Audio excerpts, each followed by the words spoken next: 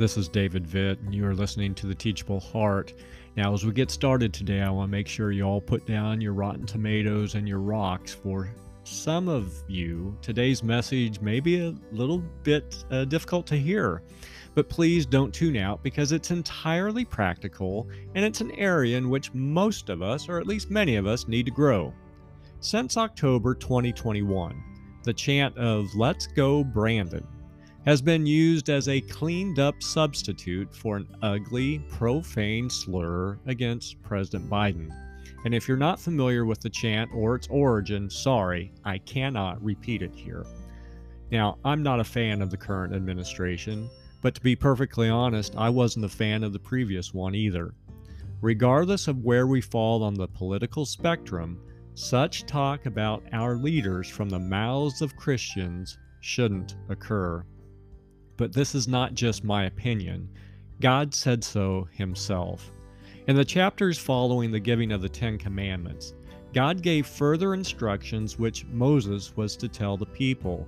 Among those commands was this: "You shall not revile God, nor curse a ruler of your people."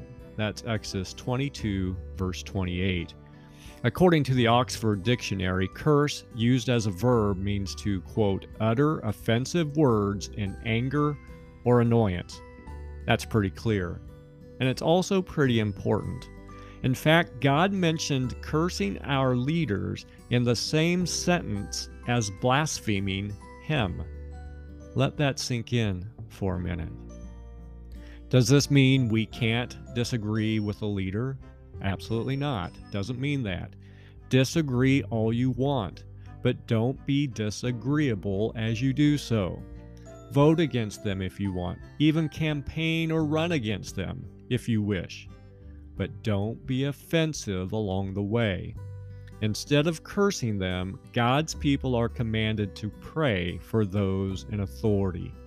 That's 1 Timothy 2, verses 1 and 2.